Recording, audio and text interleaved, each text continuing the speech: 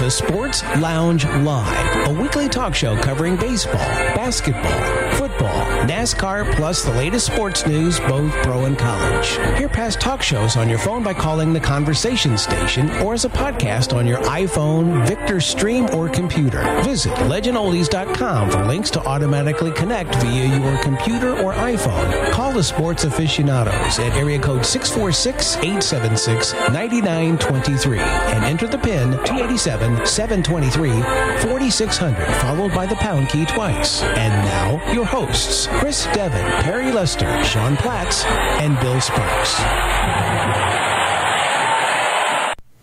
Well, hello and welcome to Sports Lounge Live. We've had a few new challenges thrown at us tonight, but we're all here and we are ready to go, and I'll let Chris set the table. Hold on just a second, Chris. Jerry is waiting, Bill. I don't know if you've got him yet, but Jerry is waiting. I didn't know if you had got him in, but I'll take care of Jerry. Okay. Yeah, unfortunately, I don't see that list. So. Boy, we're working it. Go ahead, Chris. If we got trouble with somebody what they did, and just to explain, Zoom has been having people hacking into conferences, and of course there are many Zoom conferences all over the place, and of course we're one of them. And so they've set up some new procedures to make sure the host knows who's coming in, because there have been times when people got in that weren't supposed to be there for business conferences and other things. So in this new world we live in, that's another security thing we have to do. But anyway, I hope everybody's all hunkered down. I hope everybody's had a good Sunday. This is April 5th, 2020, show number 87, and Palm Sunday, but a Palm Sunday unlike any other Palm Sunday you will probably ever see and have ever seen in this world, and Easter will be the same. But anyway, we're going to be talking about sports, and of course some of the talk will have to do with the virus and what's going to happen with different things. So the way we're going to do it is we're going to do sort of a sportscast kind of thing. We're going to do it's not going to be all baseball, then all the football, whatever. We'll throw everything in together. As people remember things, they can bring things up. I've got things written down. We'll go through the current events of sports, the reschedulings, the speculations, whatever you want to call it. Then we're going to do all the deaths, because we had 7 deaths. We had a lot of them the last two days. Google. Okay, one of them we did have a situation where somebody in the sports world did die of the coronavirus, so we will talk about that and the other deaths that are unrelated. Then we're going to go into history. Sean and I have a bunch of info about the different days in the last week and what happened. A lot of it NCAA, there's some hockey, there's some boxing, there's some other things in there, and a little baseball. But so those are the 3 segments we're going to do. So we'll see how they time out and when we want to take our break and whatever. Perry and Bill will decide that. But first, we're going to have Sean do what he always does, which is tell us how about listening to the show. Okay, well, since we have the new order, the new normal, and we got to keep saying that, it's the new normal, and because, like I said, all good things, some people like to come in and mess it up. So when you do dial in, as we said, you can dial on your phone 646-876-9923. That's 646-876-9923. Or download the Zoom app, and when you're there, you do 287-723-4600. Hit the pound key on your phone. Otherwise, on the app, you don't have to. You're going to hear some nice music, and the host will let you in. And then Sean, not to interrupt you, Sean, but at that point on your computer or your Zoom app, it's going to make you enter a password, and that password will be 919177. 919177. Okay. Yeah, you'll do 919177 on the computer. And when you do that, after you enter that password on the computer and phone, on the phone you do not have to, but on the app or the computer you do. But when you're in there, it'll play some music until the host lets you in. Then Perry, Bill they'll mute you until you have, and when you have something to say, you hit *9 to raise your hand, Alt-Y on the computer, and the more key on your smartphone. So, yeah, it's just a few more numbers to remember. So let me go over that again one more time. 646-876-9923, and then 287-723-4600. Hit the pound key twice down the phone. And then on the computer or your smartphone, your app, on the computer, the app, do 919177 and wait on the music to stop, and then there you go. So hopefully that settles everything. Now that we got all those numbers out of the way, right. Okay. If you want to leave a message at any time, but you don't want to call in, 800-693-0595, option number 2. And we haven't plugged this in a while, but we've kind of neglected it, but we're going to start putting throughout the week the day in sports history and breaking sports news. And if stuff's being replayed up here, go to 712-432-3642. Board 9 is the Sports Lounge board. That's where starting tomorrow, you'll get sports history and breaking news. And then if there's replays of stuff on radio, television, Sirius XM that you want to publicize, we'll be putting that on board 13, the schedules board. So we've neglected it, but that way you all can keep up throughout the week, those of you that aren't part of our sports chat group, Sports Lounge group. So anyway, let's get right on into our random week of Sheltering Sports Place. Sheltering Sports Place. Okay, the first thing, and Sean had this story, so he can comment on this. We had the NCAA did a nice. They've actually been very nice during COVID. That's one of the few bright spots of the coronavirus situation. They've actually been nice people in the last few weeks, and not the czars that they tend to be. And the NCAA decided that the spring athletes will get an extra year of eligibility, and schools will decide about the seniors coming back and how that'll work, and it won't count against their scholarship numbers, but I guess they'll have the same pool of money, Sean, and then they'll have to kind of redivide. Yeah, basically they will have to figure out. Like, let's take baseball. Baseball has 11.7 scholarships. They're not giving extra scholarships, but all the players are getting an extra year of eligibility, not just seniors. Everybody's going to get an extra year. So think about it, you're going to have seniors that choose to come back that were playing this year. And you have someone who's a junior right now is going to be a junior again. A sophomore is going to be a sophomore again. A freshman is going to be a freshman again. The incoming students are going to be freshmen. And they will all come in, and then it's up to the school to decide, hey, we're going to give you a scholarship, or no, you can play, but you need to come on your own. Plus, the players may say, you know what, I'm graduating, I'm on. Plus, it also depends how many of the seniors and how many people that are juniors this year get drafted, and do they want to just go ahead and leave, in baseball. In some of these other sports. And if you're a junior this year, Sean, you are, even though that you get that extra year, you can still forego it and go to the draft. Yeah, so, you can. A lot of people have wondered about that one. You can forego it and go to the draft like you always have been able to. And remember, the draft is only 5 rounds this year. So yeah, right, baseball. You can do that. And this also brings in another it goes on with the NCAA. They've talked about this, and if college football is not played, it could affect a lot of budgets, and that could affect who invites some of these spring athletes back, because you look at some of them like tennis or golf or non-revenue producing sports. Yes, yeah, that's what they are. Funded. They are funded in big part by college football. Like a school like LSU, a school like Texas, basketball, baseball make money. But for a lot of schools, baseball and does not, and then so but it all affects that. And does the player want to just go on with their career, or do they want to? Because they'll technically be graduate students because most schools are doing the online classes. So they may just say, you know what, I'm going on with my career. I appreciate it, but thank you. I had a good year. It's all, and the NCAA is leaving it up to the school, because in a way that's good, but in a way that's kind of like, oh, you know what, we're going to pass the buck and let the school be the bad guy. That's I have mixed feelings on that. And this does not apply to winter sports. I mean, there was some discussion. This does not apply to winter sports. They do not get an extra year. Right. Yeah. So, and also, by the way, I should say that the other voice you heard in here was Ringside Robert, a.k.a. Robert Herrick, and he's in with us as usual, but I forgot to mention him in the intro. Was there any more on that, Sean, you got? Well, not on that, but while we're on NCAA, we talked about the SEC granting, workouts couple hours per day, virtual workouts and meetings. Pretty much all the conferences now have gone to similar stuff. So with that, so there won't be spring football games, but there will be some workouts and people can some virtual stuff, and they'll do that. They'll be on Zoom.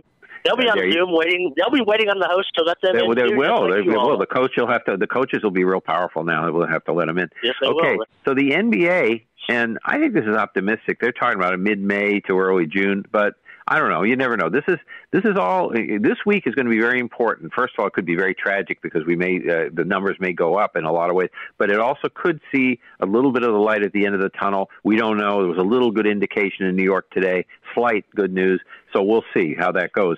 But what I'm saying is the NBA is talking about basically doing a summer league in Las Vegas kind of a format and having the teams go to Las Vegas, maybe have each team, each division, let's say, play. So you have sort of a road home kind of thing, although there won't be any fans, I don't think. But they can play at different casinos, different arenas within Vegas, because you have a lot of arenas there. You could maybe put one division in one place, another division in another, so it'd be a little bit of back and forth, a little home cooking in that regard, something of that sort, and try to play. They'll have to see when they would actually start this to see how many games they'd play, whether they really try to finish the 20 games or maybe play 5 or 10 games, then do the playoffs. But it looks like they're not going to try to go back to the cities because you would have a situation. I was listening to Chris Mannix today on CBS Sports Radio. He was talking about, maybe you could play in Boston, but you couldn't play in Brooklyn or whatever. You don't know. So you really can't say that it wouldn't be fair necessarily to do that. So that's what they're kind of talking about the NBA. A little baseball item, the London series, St. Louis and the Cubs, is going to not happen. They're not going over June 13th and 14th. They may not even be playing, of course, but they're not going to go, and that would just be one extra thing that they don't have to do. So I'm sure if those games are scheduled in any kind of sequence, they'll just play them as home games for whoever it was in whatever form that works. Speaking of Wimbledon, England, Wimbledon is canceled. Now, I've heard different reports about the British Open. Is it canceled or not? It is. I've heard it is. It is. It is canceled because here's why. If they had postponed it, they wouldn't get the insurance payment. Yeah. But okay. They really couldn't postpone it because the weather gets bad over there. Right. Yeah, in August, September, it starts getting and that's the same reason why they couldn't postpone Wimbledon, because after July, the grass that they put, it's a grass court. Yeah. Late July, August, it starts getting really bad over there. So, like I said, golf and tennis are really going to be affected because those are international sports traveling, especially tennis, and the NHL, Gary Bettman came out recently and said that he is prepared to play in the arenas even if he has to wait until August. So you're talking. So that means next year's season would be pushed back. He's not planning on an NBA. Now the NBA's kind of backed off theirs a little bit on the Vegas thing, but they've come up with other ideas. They just haven't officially. And baseball has all these weird things that they're putting out, which we'll get to those in a little while because there's a whole lot of them. On the NBA, they want the players to take a pay cut.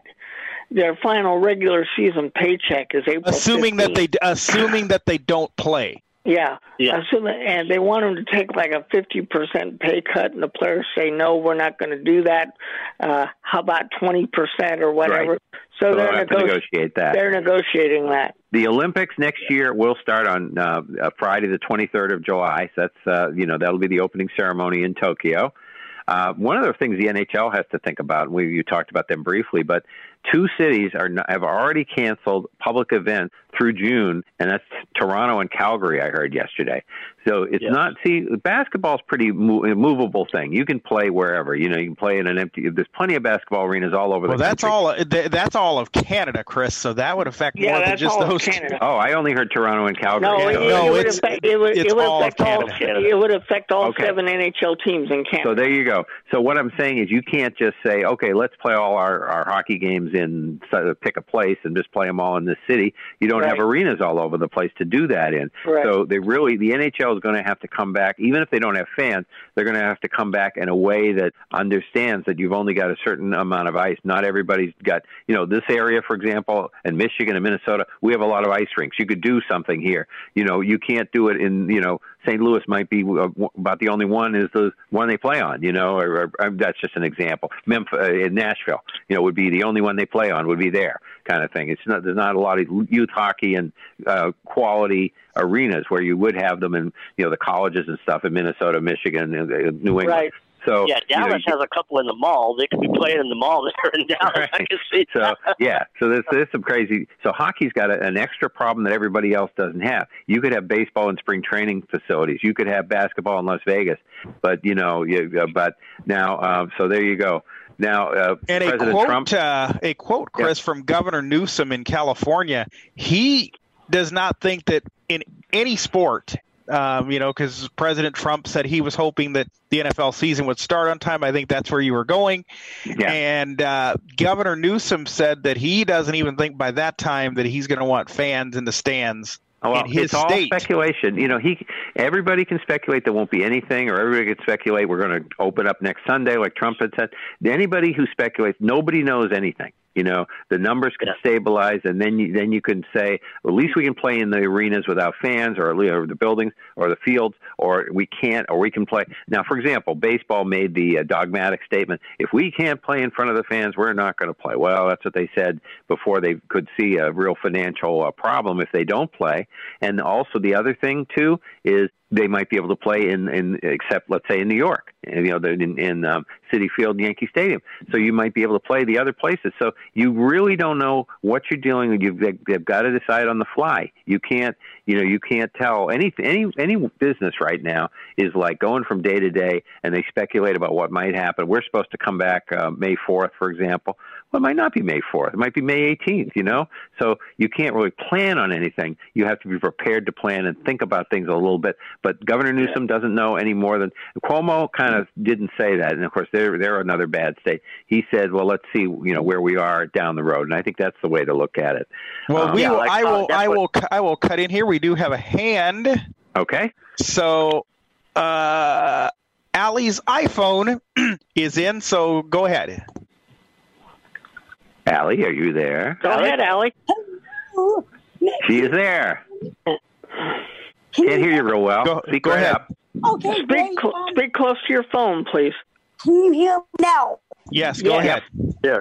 Okay, I was last week, I was listening to the podcast. You guys were talking about baseball, about the with birds, you were talking about that game in Minnesota, James Paxton, and he actually got attacked by an eagle. He didn't kill the eagle. Okay. All right. Well, that's good to know. We got to get him off the hook. That's very important in this time of everybody's accusing everybody of everything. So that's important to get that on the record. Okay. Thanks. Thank you, and be safe, you guys. Okay. Yeah. Talk to you later. All right. And that's the first time she's ever called in. So that's welcome. right. Welcome. Yes, it is. Yay, Allie. All right. Okay, so President Trump met with the commissioners, obviously virtually, with the 4 commissioners of the major sports. He met with 10. He met with 10 commissioners. Oh, he had other commissioners there too. Okay. He had PGA, NASCAR, UFC. Okay. He had Vince McMahon soccer. there. Yeah. Okay. MLS. Yeah. Yes. Okay. All right. So basically, what he said, and I think is reasonable to hope for, is that the NFL could start properly. By the August, that they'd be able to go to training camp and so forth.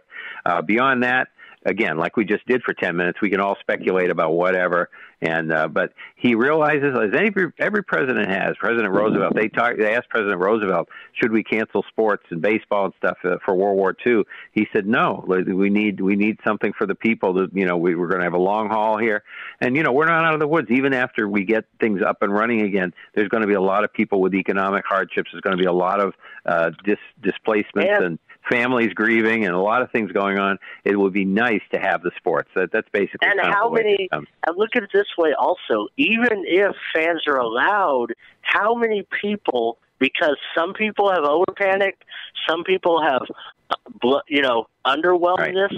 How many people are going to be willing to go into these large stadiums? And the longer that some people in some states don't take this seriously, the longer this is going to go, people. That's right. And they'll be the last, and they're not understanding that their state's outbreaks might be worse because they haven't taken it seriously. They'll be the last to be allowed in crowds, like they want to do now at times that they shouldn't be. So, well, there's a lot of people even in New York though that are not taking this. No, they're not seriously. That's what I was referring to. New York, they had slightly better numbers today. Well, there's a lot of people in New York that aren't paying attention to things. It could get worse. Yes, it could. I mean, things are getting a little better in Oregon and Washington State, but they're still not out of the woods. Nobody's out of the woods. Nobody's out of the woods. In California, where I am, we've improved a great deal. So, that's good. Okay, so Robert, you had a story. We can maybe do a little bit. We have a few baseball items here, not specifically baseball. We can go back and forth with other things. But okay. Robert, you have a thing about finally one good thing that happened this week. The Dodgers are going to be on DirecTV, huh? It's ironic. 7 years after the Dodgers gets this channel, the year that we have a pandemic is when DirecTV and Sportsnet LA, courtesy of Spectrum, finally work out a financial deal where when there's a baseball season, the Dodger games will be on DirecTV for those that have not been able to see them the last 7 years. Well, that's good. They missed Vin Scully those 4 years, but at least they'll be back in some form, and that's good. Yeah. So we one of the things that's happening with baseball is a lot of cool stuff. A lot of people are replaying games and stuff with other sports. Other sports too. But you were saying, Perry, the Cubs and Cardinals are replaying some of their seasons, like 2011 for the Cardinals, 2016 for the Cubs, I guess. That's right. That's right. Now the one thing with the Cubs, they don't have a set start. In most places, when you do it, you have a set starting time. Like the Cardinals, they start their games, except on Sundays, they do it in the afternoon. But on Monday through Saturday, they start it at about 6, give or take a little bit, 6 o'clock. The Score, they've had all sorts of starting times this week. First, it was 6 o'clock. Then Thursday, it went to 7 o'clock. Friday, it was back to 6 o'clock. Yesterday and today, it was 5 o'clock. So they what they should have done, though, is set a start time and do that because people don't know. Now, the Giants yesterday, what they did, they played 3 games, and they were from the 2012 season. The first one, of course, was Matt Cain's perfect game. The second one was the final game of the National League Division Series with the Reds, and then, of course, the final game of the World Series. I think you're going to see – hold on, Robert. Hold on. Right. I think you're going to see a lot of stations continue to do this, at least for a while, until we get some sports. Okay, Robert. The Giants, and for those of you that listen to KNBR, whatever games they play on Saturday, they replay them on Sunday. Now, the Fan in New York, I love the Fan. I've been listening to it ever since I got my device. The way they do it, I like the way they do it. Monday through Friday, they play either Yankees games or Mets games, and what they do is at 6:30 Eastern time, they have a half-hour pregame show with either John Sterling and Susan Waldman for the Yankees, or Howie Rose and whoever Howie wants to bring on with him. They do a half-hour pregame show before each game. And these are live pregame. Okay, so Robert, these are live pregame shows for now? Yeah, they're live pregame shows. Okay. And what they do is they bring on a player that was involved in whatever game they're going to replay. Oh, cool. And they talk about, what happened in that particular game, and then at 7 o'clock, they replay whatever game it is. Like last week, for the Mets, for example, on Thursday they played Johan Santana's no-hitter. Right. Well, before that game, they brought on Al Leiter, and he talked about how it was being involved with being on the team with Johan Santana's no-hitter. Mm-hmm. And Friday they brought on somebody else because they talked about the game after 9/11 when Mike Piazza hit the home run. Yes. So Monday through Friday they'll do this. So on the Fan. So now I don't know what WIP is doing with the Phillies or anything like that. Well, the Fan also, Robert, on Sundays, I believe I heard they're going to be playing a Giants game. That started tonight at 7:00. The first game they were playing was Tampa Bay and the Giants from the 2008 playoffs. So, okay. Now another thing too. And we do have a hand when we get ready for it. Okay. Yeah. MLB. Now the cool thing about MLB radio, that's almost like your old. We used to have a thing that we could get on the Victor Stream, a baseball channel where we could get all these classic games. And what they're doing right now is they're calling it Voices of the Game or the Great Voices, and they play games from the past. They're older games. They're things like Ernie Harwell doing a game with the Tigers' 7th game in '68 in the World Series. The pennant deciding game of 1949 with the Red Sox and the Yankees. Last night they played the Pirates with Bob Prince and Mel Allen, the Pirates-Yankee Bill Mazeroski home run game from 1960. So they play all these, and they played the Reds and the Mets. And what they're doing, they're starting them at 8 Eastern and 11 Eastern, and they're making a 3-hour show out of it. So, however long the game is, of course, the games were less than 3 hours then, so that works out a lot better. But they make it into a 3-hour show, so the amount of time they have for the pregame, it's timed out. So I don't know. Do you have any idea what they're doing tonight, Perry? I don't. Now, I will obviously know that once we're done. But yes, that's right. I'm going to check it out. But it's fun because it's real history. A lot of cool stuff, and So, like we talked about okay, go ahead. I was just going to say also others while we're plugging. 104.9 The Horn here in Austin is playing Classic University of Texas. This week they played Texas USC for the championship game from 2006. They did that, and they're doing these different games. Go 104.9 The Horn in Austin. They do them at 7:00 Central on Tuesday, 8:00 Central on Thursday, and 5 p.m. Central on Saturday. They're doing that also. And so they'll have different Longhorn football, basketball, baseball, classic games that they're going to do. ESPN and Fox are also replaying baseball, NFL. Like on Saturday, Fox is doing they are doing baseball. Today, they had Green Bay's Super Bowl victory for the NFL. FS1 is doing baseball and football. They're doing some playoff games Thursday and Friday. ESPN is doing what they call a Throwback Thursday, where they play a different classic game, a big game. Plus, they're doing baseball on Tuesday.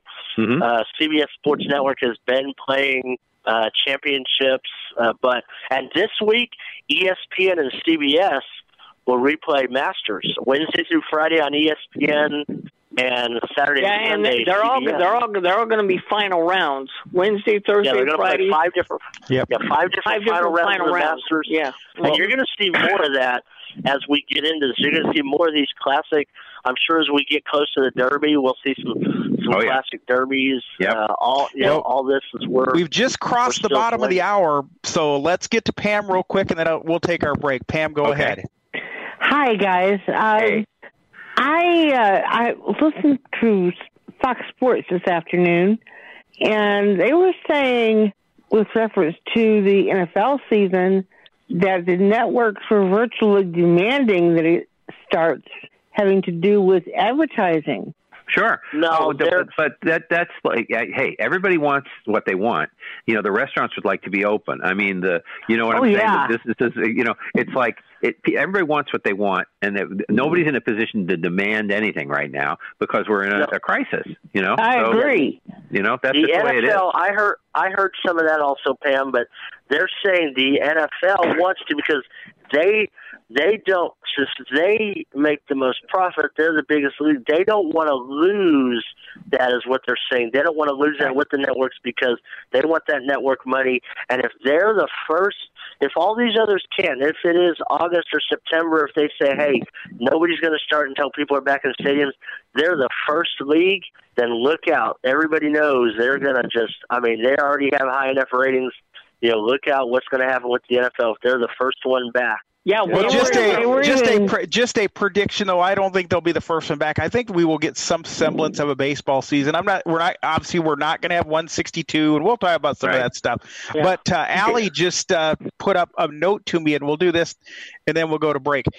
She says that on the weekends that WCCO is also doing some classic Twins games as well. So let's take our break, and we'll come back and do a little bit more. Okay. Okay, what are you wearing right now? Nothing. That's right. So mommy's going to teach you how to dress yourself. Underwear always comes first, name tag at the back, then pants, then shirt. Get the first button in the right hole or you have to start all over. Socks going first, then shoes, right on right, left on left. With shoelaces, just take the ends, cross them over, switch the loops, the rabbit goes down the hole, pull tight, and you're left with bunny ears. Got it? Why are your pants on your head? Most parenting is hard to do in just 2 minutes. But 2 minutes twice a day making sure they brush their teeth is easier, and it could help save them from a lifetime of tooth pain. Visit 2min2x.org to find out more. A message from the Partnership for Healthy Mouths, Healthy Lives, and the Ad Council. This message is for all of you sitting in the passenger seat. And apologies if it gets a little uncomfortable. But how does it feel to be at the mercy of someone who thinks a random text is more important than your life? Someone who takes their eyes off the road while speeding along in a 3-ton hunk of steel. Freaky, right? Well, why not just ask them to stop? Or better yet, volunteer to text for them. It might be a little awkward, but believe me, you'll live. Learn more at StopTextStopWrecks.org. Brought to you by the Ad Council and the National Highway Traffic Safety Administration. We are live outside the home of Joe and Rosie Goddard, where a pretty big tickle fight broke out just minutes ago. Sources say their father instigated the laughter. Let's go inside for a comment. Apparently, they have no comment. Dads, let this be a reminder that it only takes a moment to make a moment. Call 877-4DAD-411 or visit fatherhood.gov. Brought to you by the U.S. Department of Health and Human Services and the Ad Council. How's it going? I'm having a stroke. Are you going to shake my hand? I'm having a stroke. Wow, you're not even moving your arm. I'm having a stroke. When someone is having a stroke, they may not be able to say it with words, but their body language will tell you loud and clear. Look for FAST. F, face drooping. A, arm weakness. S, speech difficulty. T, time to call 911 immediately. Know the sudden signs. Spot a stroke fast. Visit strokeassociation.org. Brought to you by the American Stroke Association and the Ad Council. Whoa, I better turn my microphone up. Listeners are not particularly up this week, but just a couple highlights. I think we're the international voice. We now have a listener in Spain, China, and Germany, and the usual U.S. listeners, which we welcome. And we want to welcome those international listeners too. Hopefully you're safe. Hopefully you're safe, and hopefully China. We're bringing a little entertainment to your day. Yeah. And did they think we wouldn't think up something to talk about there? They have us sold short. We always can talk. And speaking of international, English Premier League is actually talking about coming back in June, as I said. Yeah, okay. They're looking at that. Maybe. So okay, go ahead, Sean. No, still, back to baseball. Yeah. Back to baseball. Well, actually, we'll get back to baseball too, but again, this is sort of like a stream of consciousness. We had the NFL did change a rule. We are going to have, it's official, we're going to have 7 teams in the playoffs from each conference, and only one team will get a bye. So you'll have 2 and 7, 3 and 6, and 4 and 5 play on wild card weekend. And so the division winners will still get their home games. And it'd be 3 games each day, 3 on Saturday. 3 games, 3 on Saturday, 3 on Sunday. That's right. Yep. So they'll start like 1 in the afternoon, like 1, 4:30, 8 o'clock, something like that. That's how they'll do it. Now it's going to be even more important to win that division try to get that best record so that you don't have to play. And since 2012, everybody who's been in the Super Bowl has had the bye week. Yep. Yeah, well, that's only going to be then that'll change because obviously every year it's not going to be. Yes. But but you're going to have a real fight for that top spot, and it'll be interesting fights. It would have been the Rams and the Steelers would have been the teams that would have gotten in this year. So Perry's team would have gotten in this year if we were doing it this way, but they did not. And they were, the Rams are a deserving team. They had a good year. I would say the Steelers not so much, but that's going to happen too. So we had some Hall of Famers named this week too. Sean, why don't you talk about that? All right, we have 8 of them, but a couple I'm not sure about.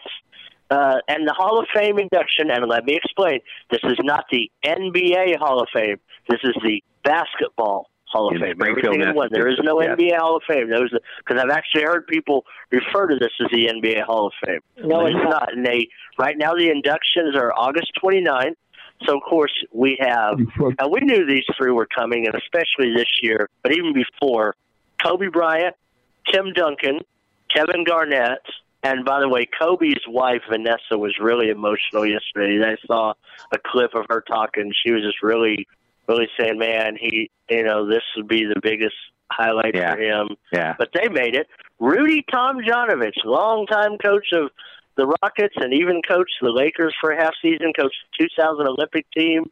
And I heard two different interviews with him over the weekend, and he was just excited. Mm-hmm. Eddie Sutton, Arkansas, Kentucky, Oklahoma State. And I think that's where he was really the name is at Oklahoma State. Well, Kentucky, Arkansas, he was pretty big at Arkansas also. He had those teams in the 80s that when Houston had Phi Slama Jama, he was there. He was well known at all. I mean, everywhere he was at, all three of those schools, he won. He went at least to the Elite Eight, went to the Final Four sometimes. All three of those schools, he was a guy that would get your team there. Mm-hmm. And, he was good. Now, here's the one that I want to see the speech for. This ought to be Kim Mulkey is getting in. Oh, okay. Boy. That head coach at Baylor. And if if this is on TV, they better have the button, the delay button ready, because you never know. This is the same woman that said that if anybody didn't want to go to Baylor, she'd punch him in the face after all this. And there's a couple that I'm not sure. Barbara Stevens, I think she was a also Tamika Catchings, Sean. I don't know if you got her. Tamika Catchings is another one, yes. Yeah. Oh, that must be the daughter of Harvey Catchings, used to play for the 76ers, right? Yeah, Tamika Catchings, I forget. I think so, yeah. I forget where she played college ball at, but... I think it was Connecticut. Did she? Yeah, it was UConn. Yeah. That's right. It was UConn.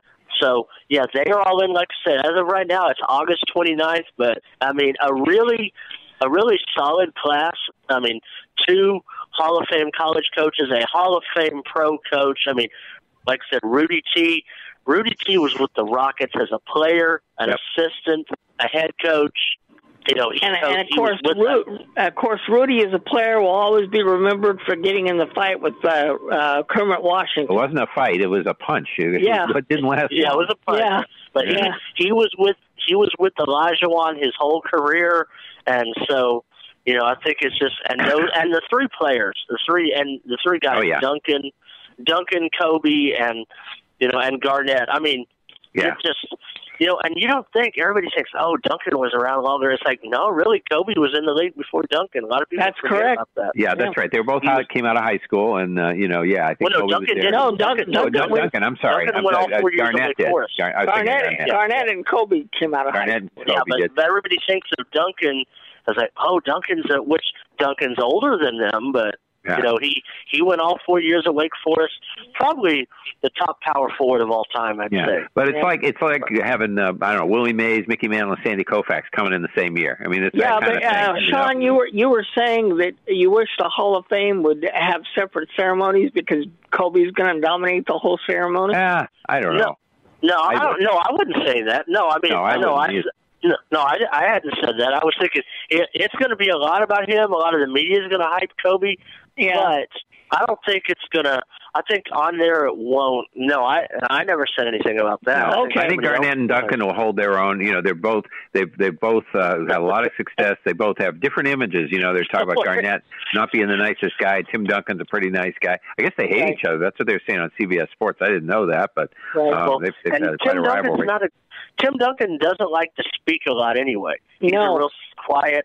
But like I said, don't worry. Kim Mulkey's there, so that will help the show. That will. Right. So we had another baseball. To bouncing back to baseball, we had have a lawsuit going on with the Arizona Diamondbacks, Sean.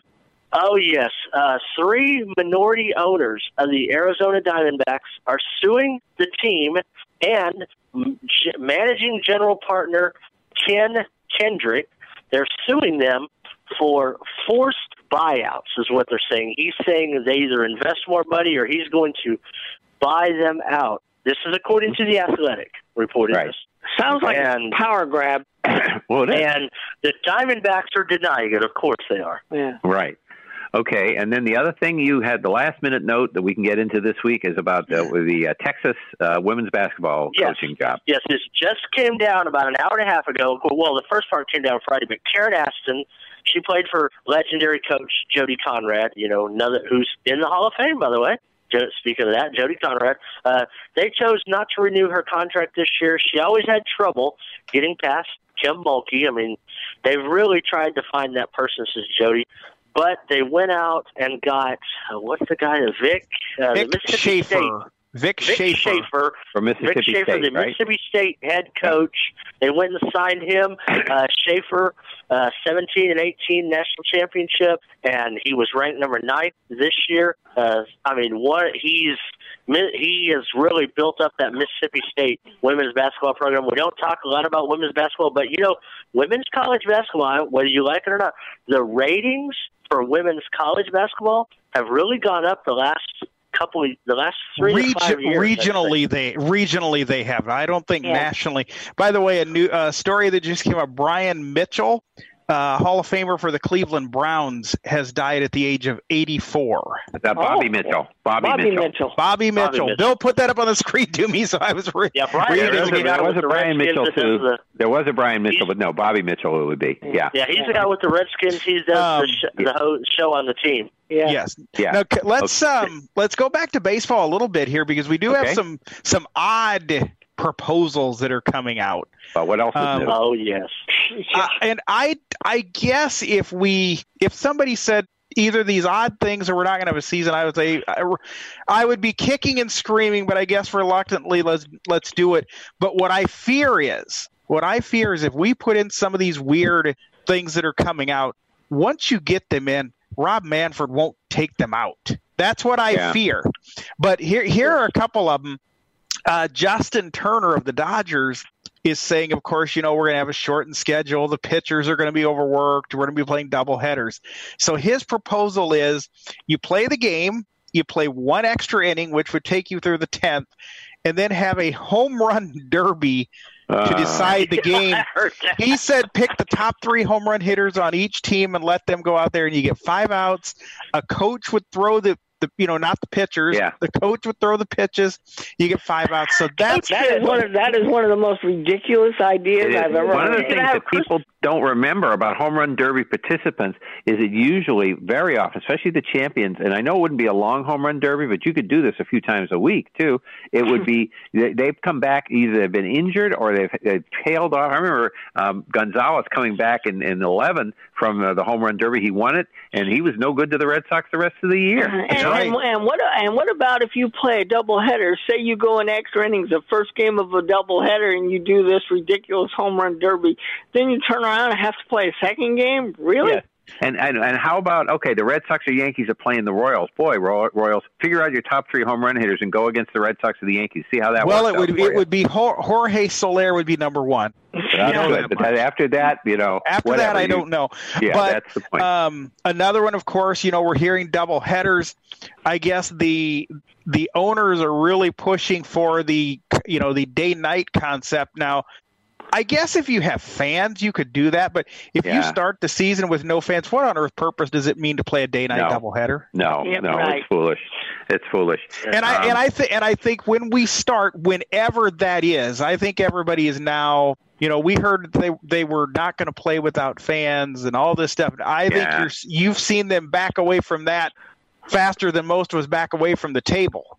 Yeah, no, that's right. I mean, I knew that last week. When you said that, I'm like, no, it's all about money. It's all about getting games in the books for the players to get paid and then the owners to get something from TV because, they get money and it's not negligible in baseball. The attendance is very important and the beer sales and all that, and you want to do it with the fans. But if you can't do it with the fans, you want to get that TV money because you're still going to be on NESN or Fox or wherever you're going to be, and they're going to want that. But one thing we should end up this. Chris, before you go there, I must say, Chris and I are going to have to backstep a little bit what we had said when Sean had said, well, the TV is more important than the fans. And Chris and I said, we're saying, no, the fans in the stands are more important. Well, Jim Bowden talked about the numbers today. 70% of baseball revenue comes from TV, 30% from the fans. So, okay, there you go. There we go. Let me give you a good example of that. You're a Cub fan. What did they just create? That network where that they're getting all the money. Yep. The Dodger network, the Yankees, the Red Sox network. The Raiders are coming on with their own network pretty soon. I mean, what concerns me is I think the game that we grew up with all these various changes coming, we're not going to recognize the game of baseball pretty soon. I know. Well, the cooler heads need to prevail. This guy said, okay, you can be an idea man, but some of them ought to be good, would be one good thing, and they don't have to be every day, and that's the problem with this guy. He's got, he just throws everything up on the wall and sees what sticks. But I did want to mention, I think in the end, you're going to do more damage. If you do things like this home run derby thing, you're gonna damage the hitters probably, and in the end, it's just not going to help the game. Right. And that is not going to bring, because baseball has the oldest age group of average age for fans. That's not going to bring the young fans in. Well, if you do too many of these ideas, Sean, you're going to alienate the fans you have. Exactly. Right. You have to know how to balance, and the NFL has done this, and even the NBA has. You got to keep your fans, but you have to bring in those fans. You don't want to push your core away just to go get another core. That's something that NFL, NBA, and NASCAR, those three have really done the best at. Mm-hmm. So one thing I wanted to mention, and anybody can think up any other examples of this, but I wanted to mention what Robert Kraft did here in Massachusetts. Congratulations to him. He didn't have to do anything. What they did was Governor Baker went to him and said, and actually I heard a quote because he was on the Sports Hub, Jonathan Kraft with the morning show, and he said, I have all these masks in China. I don't know how the F I'm going to get them here. And Robert Kraft says, okay, we got a plane. We'll go get them. They used the Patriots charter. And he said, and we'll pay for half of them because we want to be full partners. They sent the Patriots charter over there. They got the masks. They brought them back to Logan Airport. They then put there was 1 million masks. They put 125,000 on the Patriots truck and took them down to New York. So they're for Massachusetts and for New York. They put a lot more. It was 300,000 to be 300,000 to New York? Yeah. Okay. Yes. All right. So anyway, that's okay. But anybody else? I know there's been other donations. What did Justin Verlander do? He and his girlfriend, they did something. They were donating. I think it's his wife now. They're taking. They're married. They're taking all of his paychecks and they're donating them to various charities. Yep. And J.J. Watt's doing similar. J.J. Watt is doing a very right. And they've set up a foundation. J.J. Watt and Justin Verlander. Bill, what is it that Robert Irsay? He's doing something too, isn't he? What is Robert Irsay? I think he is. Or Jim Irsay. Well, Jim, I meant.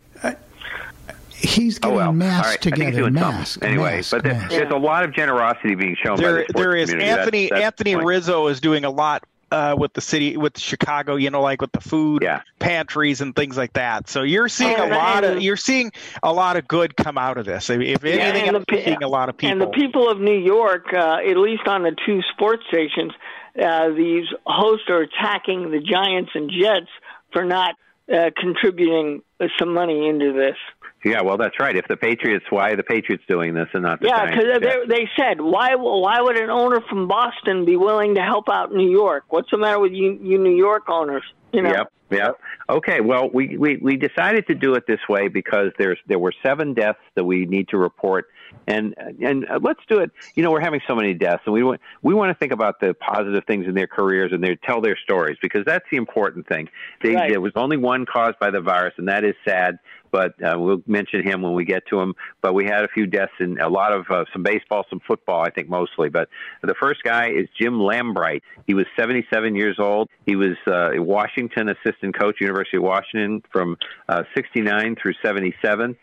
and then he was, the head coach, I guess, from 78 to 92. Is that right? No, I'm sorry. No, he went somewhere else. I'm not picking up what that is. And then he was the head coach wherever he went from 78 to 92. I'm sorry, that was Washington. He's dead. 93 to 98. Anyway, his head coaching career was 44, 25, and 1. Oh, he's a defensive coordinator from 78 to 92 in Washington, then the head coach. I see what I did. 93 through 98, and it's 44, 25, and 1, which is a good record. And then he was 1-3 in bowls. He won the 97 Aloha Bowl, and he died of dementia or contributing. Frank Maloney, 79 years old, the assistant coach at Michigan from 68 to 73, then head of Syracuse from 74 through 80. His record at Syracuse was 32 and 46. He won one bowl win, which was the 79 Independence Bowl. And then he went to the Cubs as the ticket manager. And that's quite a change. And he head of ticket operations from 81 till he retired in 2010. And he died of brain cancer.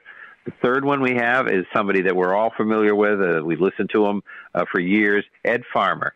Ed Farmer was 70 years old. He's only 6 weeks older than I am. He was born October 18th of 49.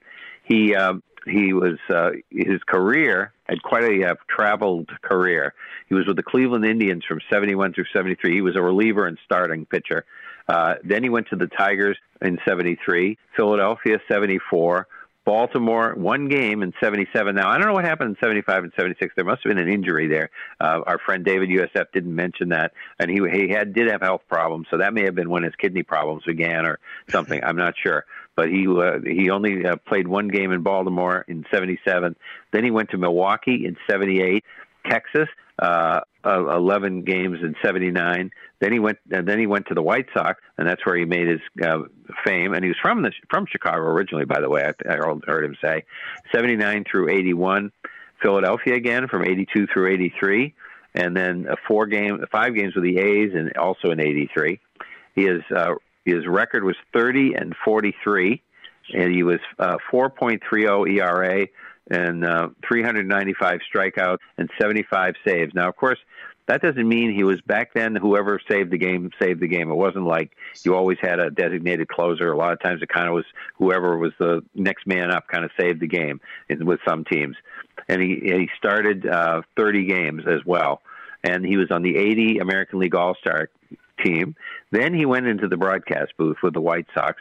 And I know many years he worked with John Rooney. I'm not sure who he worked with before, but he was there as the color man and doing 3 innings of play-by-play, whatever, from 91 through 05. And then he became the voice of the White Sox in 06 through 19. And that was when John Rooney went to St. Louis to work with Mike Shannon. And he, of course, had various partners at that point. He had Steve Stone. He had Tom Paciorek, I think. He had Darren Jackson. No, Tom Paciorek did not do radio. Oh, he didn't do radio? It was his partners have been Steve Stone and Darren Jackson. And what I liked about Ed Farmer was his play-by-play was not the best. He didn't get too excited, but he would talk baseball. And you just felt you were sitting down with two guys having a beer watching this game, and they would get into what's he going to throw on this 2-2 pitch, and do you remember the time in Oakland you had a real problem with that guy or whatever? They go into history and each other's history. Some people thought, I know we have our friend Jamal kind of thought he talked too much about his own career, but it was interesting stories. I like the way he did this. He died of kidney disease, and he had a feud, which was very interesting, with Al Cowens, an outfielder for the Royals and Tigers. On 5/08/79, he hit him and he broke his what did he break here? I think he broke his jaw. Yeah, that's what he did. Broke his jaw. And the same day, he hit Frank White of the Royals and broke his wrist.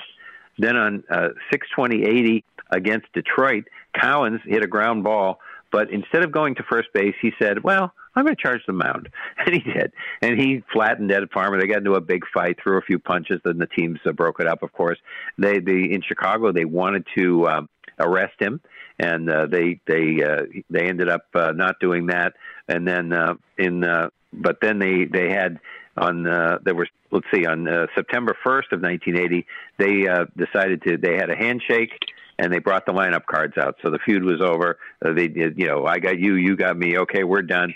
And but ever the rest of Al Cowan's career, when he'd go into Chicago, they'd go Coward Cowans. And they'd have signs and all that other stuff. So remember when crowds used to be at games and used to yell stuff?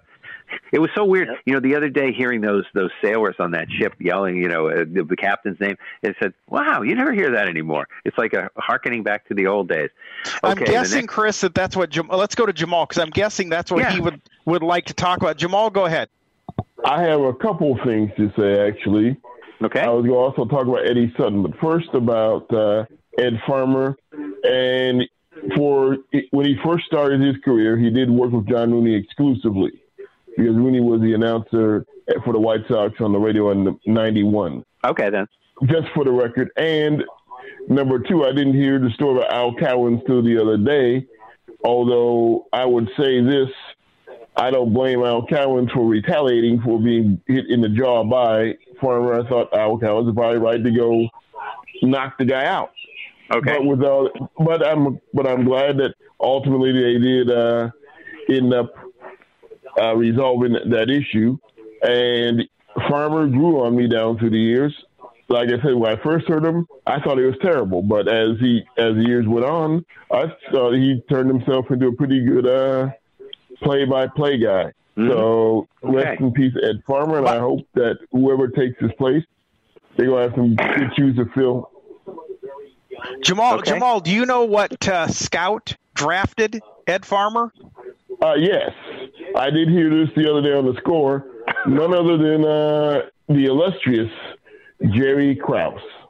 That is correct. Made a promise to his mother to quote-unquote, he would take care of Ed Farmer. Now, I could go on about Jerry Krause, my opinion about him as a Bulls general manager down through the years, but that's for another time. Right. But I will also say this about Eddie Sutton going to the Basketball Hall of Fame.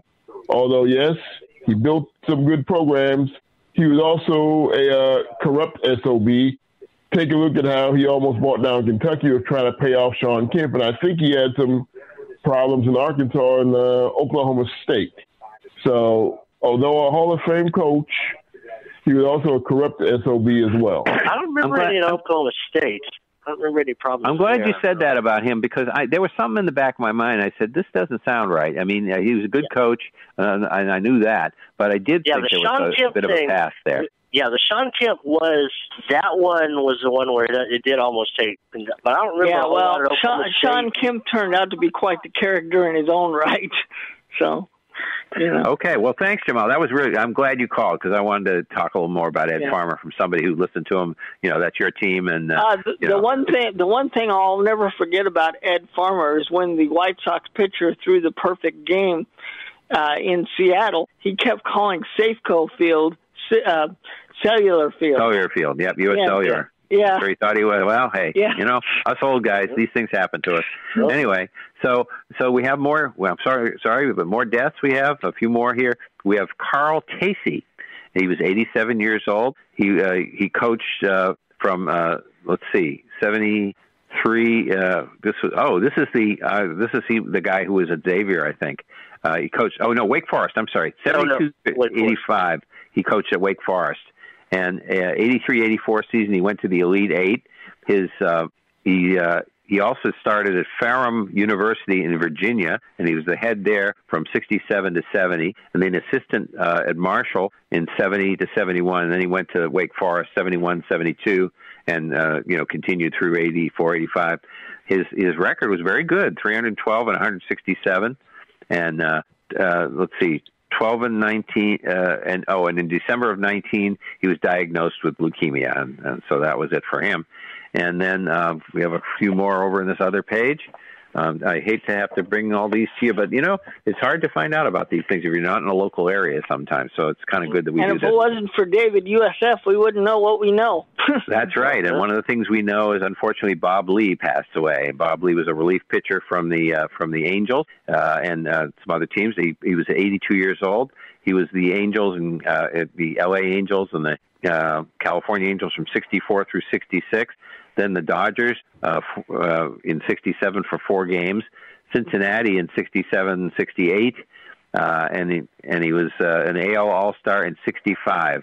And his record was 25 and 23, 2.71 ERA, 315 strikeouts, and 64 saves.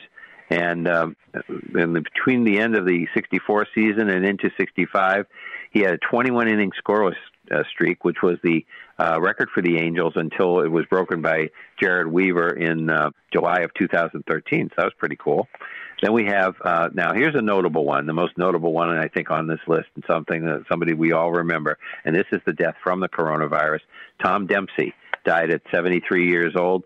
He was most noted for his 63-yard field goal on November 8th of 1970 to beat the Lions. I remember Don Criquy's call. Don Criqui was doing the TV. He said, "I don't believe this," as it went towards the goalpost. And he also had Alzheimer's. He was in a retirement center.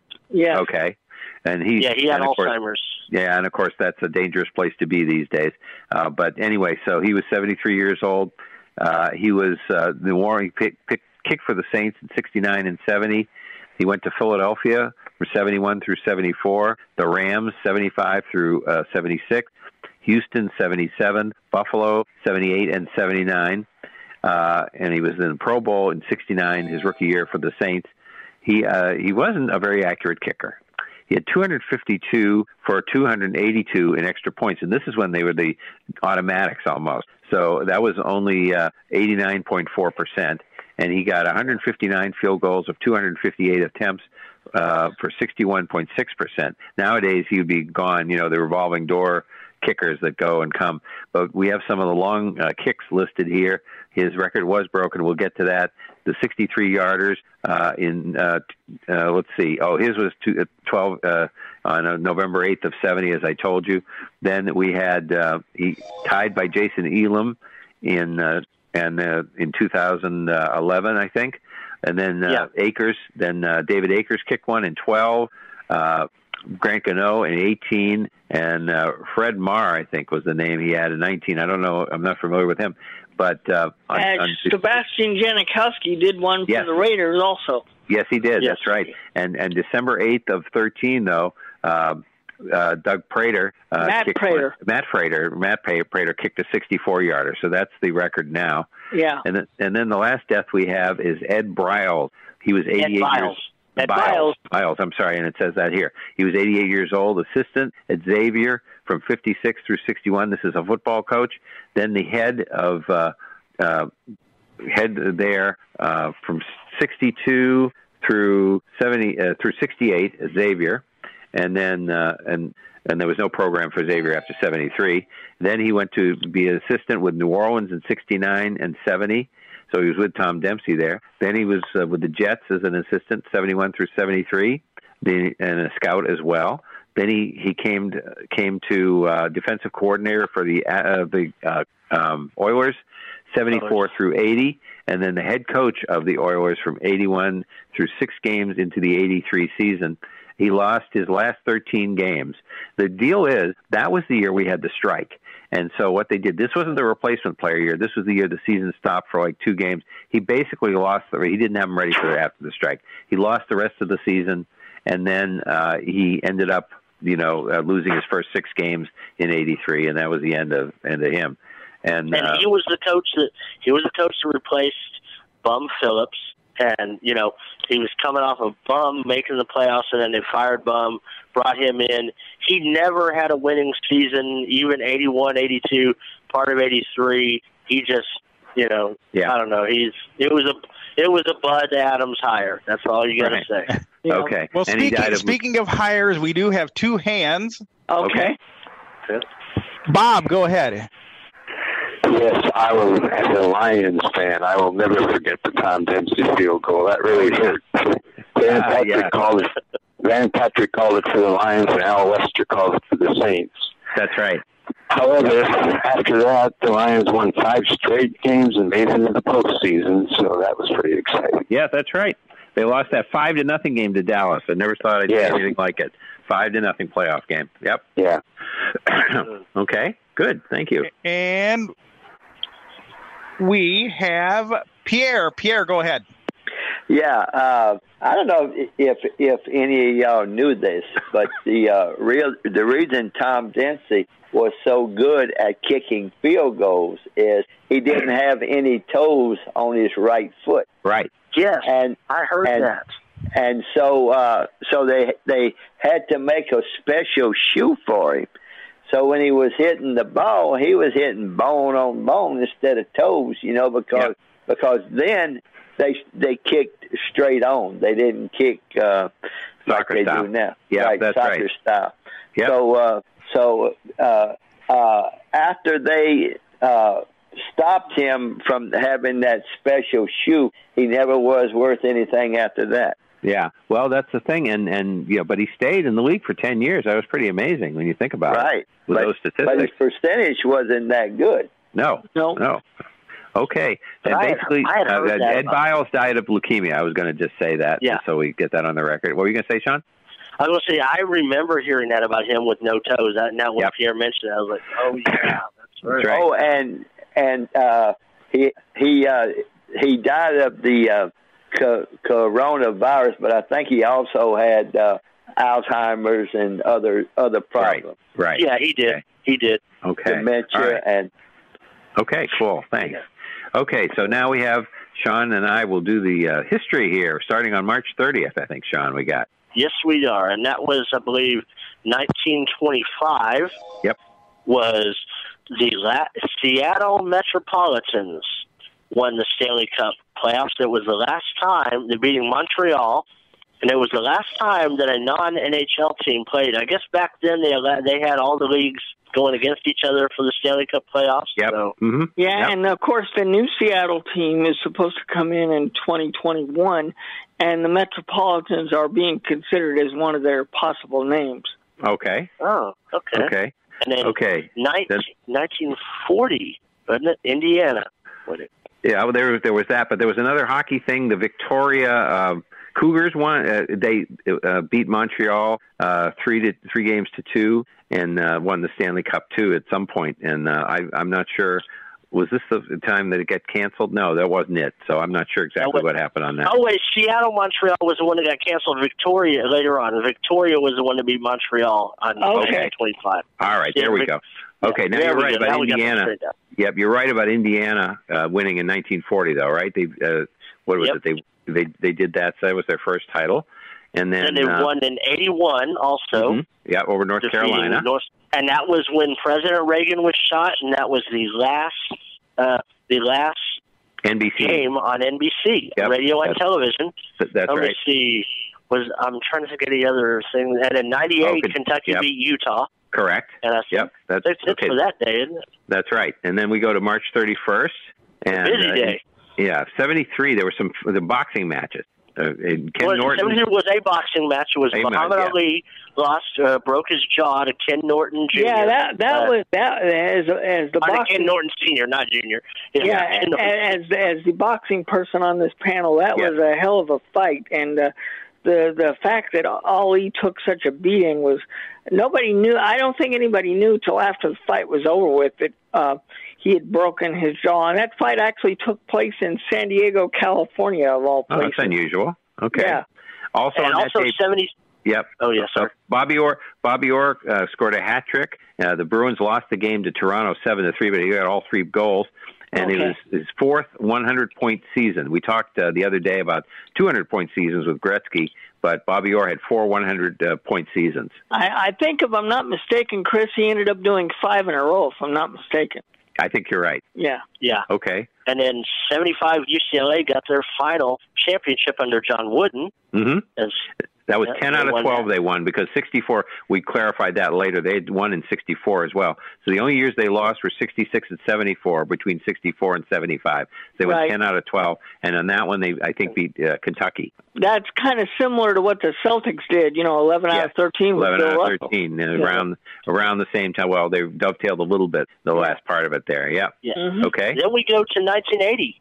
So in the 1980, 2 boxing matches for 2 heavyweight titles on the same night, as Larry Holmes defeated Leroy Jones for the WBC title in Vegas, while Mike Weaver defeated John Tate for the WBA title in Knoxville. 2 titles on the same night. Now I'm trying to remember who had which fight on TV or who. I believe they were both covered by ABC's Wide World of Sports, Sean. Okay. Because remember, that was back in the day where fights would take place during the week, and then ABC would show them on the week on Saturday. Yeah, well, they would get a pay-per-view if they could during the week, and then you would Howard Cosell would do the fight. That was when closed-circuit TV was just starting to come in. Yeah, right. But also remember, Larry Holmes had already won a title because he won in '78, and he wound up defending the heavyweight title. 20 successful defenses, and that is second on the all-time list for heavyweights, only behind Joe Louis at 25. Yep. In 81, Mike Bossy scored his 50th goal, and that was the 7th year in a row that he had scored 50 goals. Yeah, and cool. Had he not had back issues, he might have broken more records than what he did. Mm-hmm. In 86, Louisville beat Duke to win the title in that year, and that was what was that guy's name that was the coach there? Denny Crum. Denny Crum. Yeah, Denny Crum. Denny Crum. That was the Purvis Ellison year. That was and the first year for 64 teams in the tournament too. Yeah, first year for 64 teams. Yep. In 97, Arizona beat Kentucky. Kentucky could have had 3 in a row. We'll get to that later in the week. But that's right. In 98, what happened? Milwaukee switched to the NL. Yeah, they were the first team to play in 2 leagues. Yeah, and Arizona and Tampa Bay came into existence. That's correct. Their first games. So that was March 31st. So April 1st. Okay. April 1st. 85, we had Villanova beating Georgetown, and everybody. That was the year that we had the 3 of the 4 from the Big East: Villanova, Georgetown, St. John's, Memphis State was the mystery guest. And by the way, yesterday on the Fan, they replayed that game. So. Oh, cool. Villanova had to play a perfect game. But, when you play a conference opponent, you're used to them. It's not like you're playing somebody you never saw before. So there wasn't, Raleigh Massimino had them prepared, and they were ready to go, and, they won that game. And then, let's see, in 91, it was the first Duke championship. We had a little back and forth during the week about that. Yeah, Duke beat Kansas. Duke beat Kansas, and that was the first one they'd won. They had not won one yet. They'd been in the finals. Back to the 85 championship. They went to 52 teams that year. Right. So they had play-in games in 85. But, Duke beat Kansas. Duke had just lost the year before. We'll get to that on tomorrow, on the 2nd. But, I remember that. Duke beat UNLV in the semifinal. Yeah. 91, Duke beat UNLV to get in the semifinals, and they went on to beat Kansas for the final. And then, of course, we get on to 1996, Kentucky. Whoa.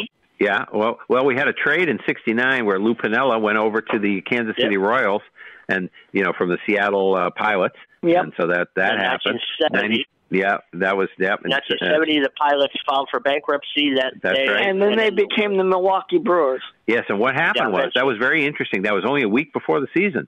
So what they did was they Bud Selig stepped up, bought the team, and suddenly, because they already had County Stadium where the Braves used to play, they were ready to go. They got people to come, and they hired Bob Uecker and I think it was Merle Harmon to do the games, and off they went. And Bob Uecker's been with the Brewers ever since. So that's when that started. Yep. Now back to basketball. Okay. There's always more basketball. Okay, let's see. I'm looking here. 1996.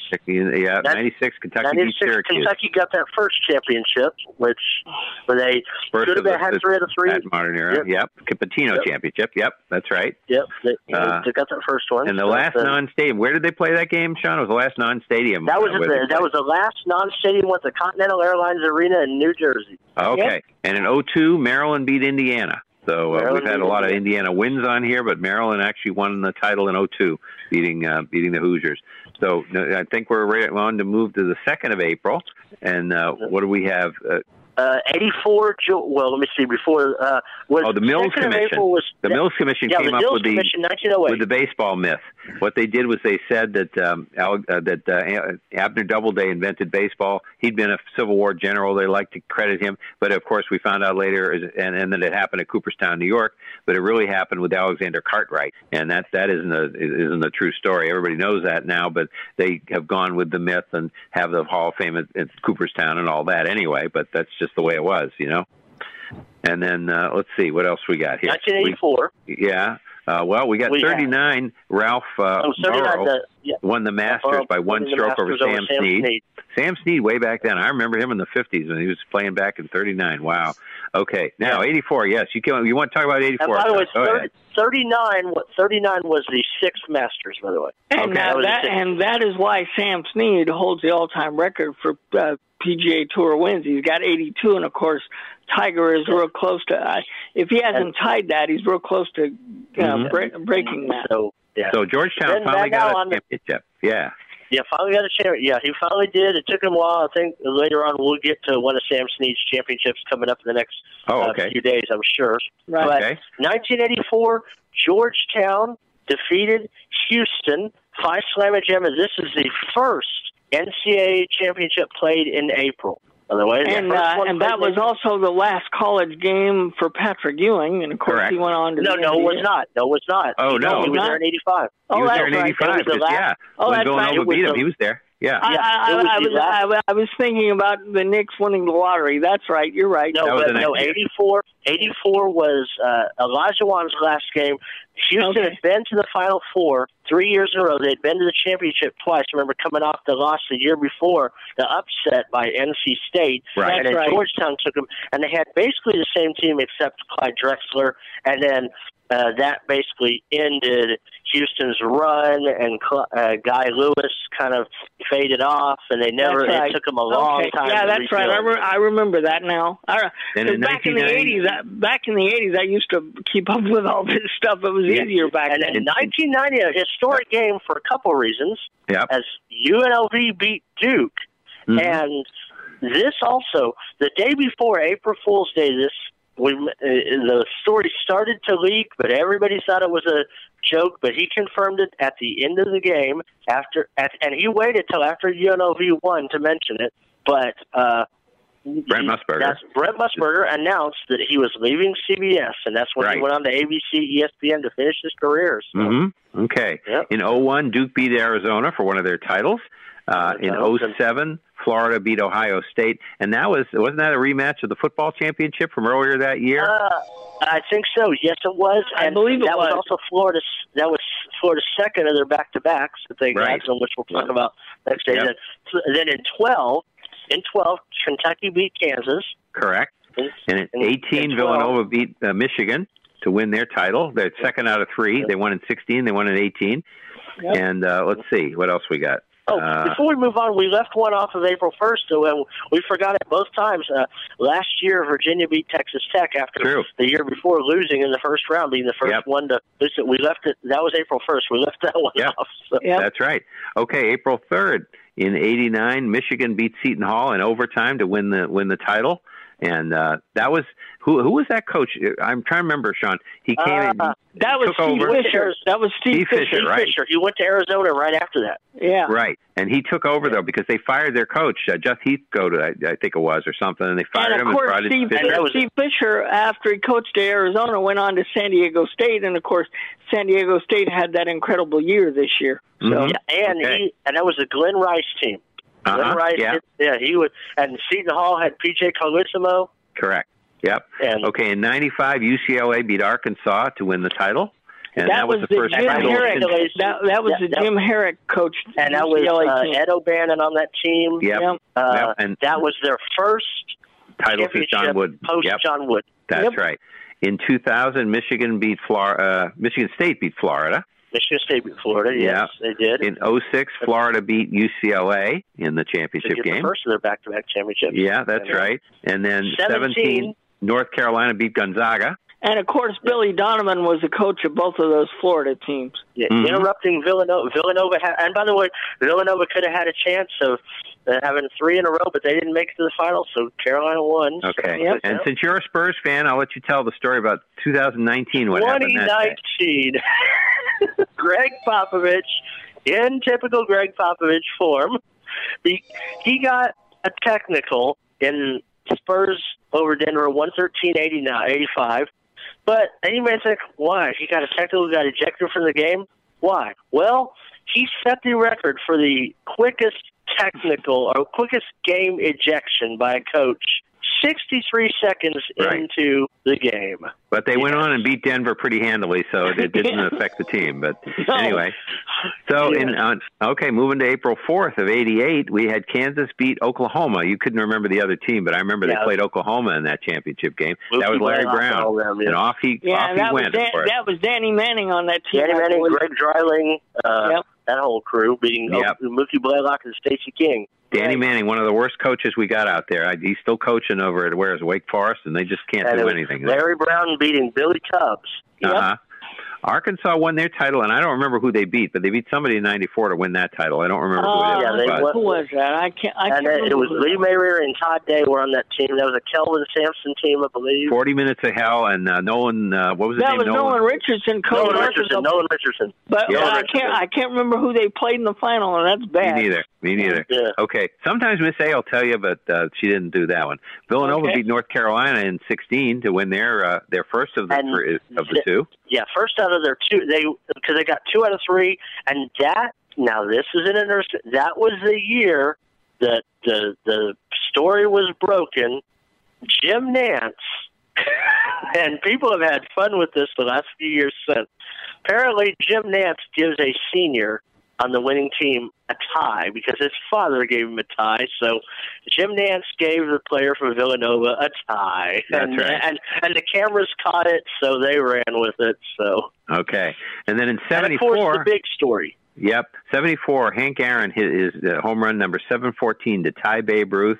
Then he did not play the rest of the series in Cincinnati, so he could do it in Atlanta, which he did on April 8th. We'll talk more about that. This was Marty Brenneman's first game. If you remember, we played the Hank Aaron we did breaking home run with Vin Scully when Bill Buckner died. When Bill Buckner died, that's right. Yes. So anyway, but it was Marty Brenneman's first game. He called it, and so did Milo Hamilton. But then they did not play. He did not play in the rest of the series, and Bowie Kuhn was not a happy camper about that. But that's the way it was, and he couldn't do anything about it.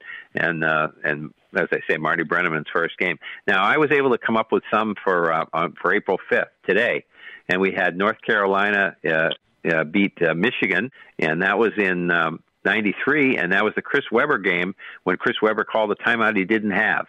And, that was that messed up Michigan. In '99, UConn beat Duke to win the title, and that was Jim Calhoun's first championship. And that was a cool thing. He mentioned his high school coach Fred Hergert from Braintree, Massachusetts, my hometown. He grew up, Jim was about 7 or 8 years older than me, but he grew up with my brother. He was a friend of my brother's, Jim Calhoun. So that was kind of cool. And then in another championship, the same day, 2004, Connecticut beat Georgia Tech and won that championship. And then in 2009, North Carolina beat Michigan State to win. In 2015, Duke won their last championship that they've won now, beating Wisconsin. So I think that takes care of all the dates that I have. I think that has it all. Yeah, I don't have anything else. So. Okay. So we'll have more for you next week. I know it may seem a little tedious, but it's kind of fun to reminisce with all this stuff since we don't have the real sports going on right now. One other thing before we get out of here, guys. One other NFL note we can talk about. Me and Sean are kind of on opposite sides of this. The Dallas Cowboys are trying to be the new modern-day Oakland Raiders. The Raiders used to pick up all the misfits and people on the trash pile. Well, Dallas is trying to do the same thing. Earlier this week, they signed Aldon Smith. Now, a lot of you may not know who Aldon Smith is, but that's because he hasn't played in the NFL since 2015 because of so many domestic violence and drug issues. He's been on the suspended list for about 5 years. Every time he's applied, the NFL has said no.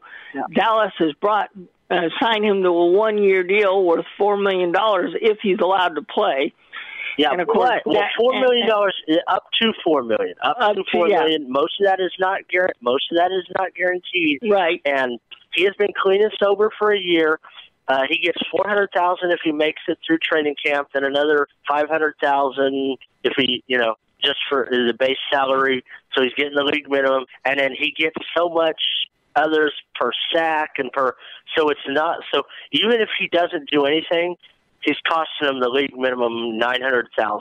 So, and of course, Dallas also has Randy Gregory on their team who cannot stay out of suspension trouble. And I got in an argument with a Cowboys fan somewhere else, and he tried to use my Raiders history against me, and I told him, look, I wasn't happy with everything they did either. I think it's a bad look for Jones and the Cowboy organization for keeping. But it's not. I look at it. It's not much of a risk. It's not much of a risk at all. It's made. I mean, yes, if they had given him all this guaranteed, okay, that's one thing. But you're getting him at a minimum. Hey, if he screws up, he doesn't cost us much. That's the way I look at it. I mean, it's the same as the Patriots did, of course, with Antonio Brown, and we saw how that worked out. The thing is that, didn't they have? Was it Pac-Man Jones? They had a babysitter for him years ago. Yeah. So they've done this before. That's for sure. Anyway. I don't know. I just thought it was a bad look with everything going on, and Dallas they've got two people that they're trying to get off of the suspended list. Right. And I know defensive line is one of their weaknesses, but you must be desperate when you're dealing with guys like this. So okay. Well, I think unless there's any other. So Sean, Sean is not on the suspended list. So I suppose, Sean, give us the facts and figures since you're not on the suspended list. Well, I think we've done one of it. Well, other than the Super Bowl. The night before the Super Bowl, I think we've done one of our longest shows. We did. We have a lot of history. It won't be as long in the next week or two because there won't be all this college basketball. No, that's right. For a time with no sports going on, wow, we win. Well, everybody kept wondering if we'd ever have a show and what kind of things we'd talk about. See, we just proved to everybody we could fill up lots of time. We're doing as well as the local guys that we see in your city. They're all talking for 4 hours a day. We can do an hour and a half once a week. That's right. Oh, yeah, But anyway, if you want to hear this again, I would love for you to listen to it again, or tell a friend who's shut in they need something to do. How much of Tiger King can they watch? I mean, by the way, Carol killed her husband. Those of you that are watching Tiger King, you know what I'm talking about. But she killed her husband. But even though it's not on one of the episodes, but just the attitude. But anyway, you can download the podcast going to legendoldies.com. Or you can type in your podcatcher, type in Sports Lounge Live, 3 words, just like you can type in All Things Radio, 3 words, or Wednesday Coffee, 3 words. You can do it that way. That's 2 words. That's 2 words. Wednesday's 2 words. Yeah, Wednesday or tell your smart device to play Sports Lounge Live, the Sports Lounge Live podcast, or any of the other 2, and just, if it's not caught up, just keep saying next till you get to the right week. Or you can listen on your phone by dialing 773-572-3006, option 9 for Sports Lounge Live, option 8 for All Things Radio, option 7 for the Coffee Club. And by the way, for All Things Radio, I want a cheap. There is a good message on All Things Radio from Ken Sterling, longtime Indiana program director at WIBC and The Fan and all those, about radio being there for people, and he does it for sports. He does a sports podcast, but I recommend you go listen to that. If you have a friend in the media, they need to hear this. It's good for sports. It's good for basically any medium. It's a good outlet. But it was excellent. But definitely recommend that. Also, if you want to leave us a comment anytime throughout the week, 800-693-0595, option number 2. And we definitely thank you with all the changes with Zoom, the FBI telling us about the encryptors. The FBI has been watching over us tonight. We had our own special agents on guard. FBI was protecting us from the hackers this time. Correct. They were so Zoom had to change it. But, hey, everybody, all the regulars managed to get in, so we thank you. And we'll be back next week with lots of Easter eggs for you. Yes, lots of Easter eggs. Okay. So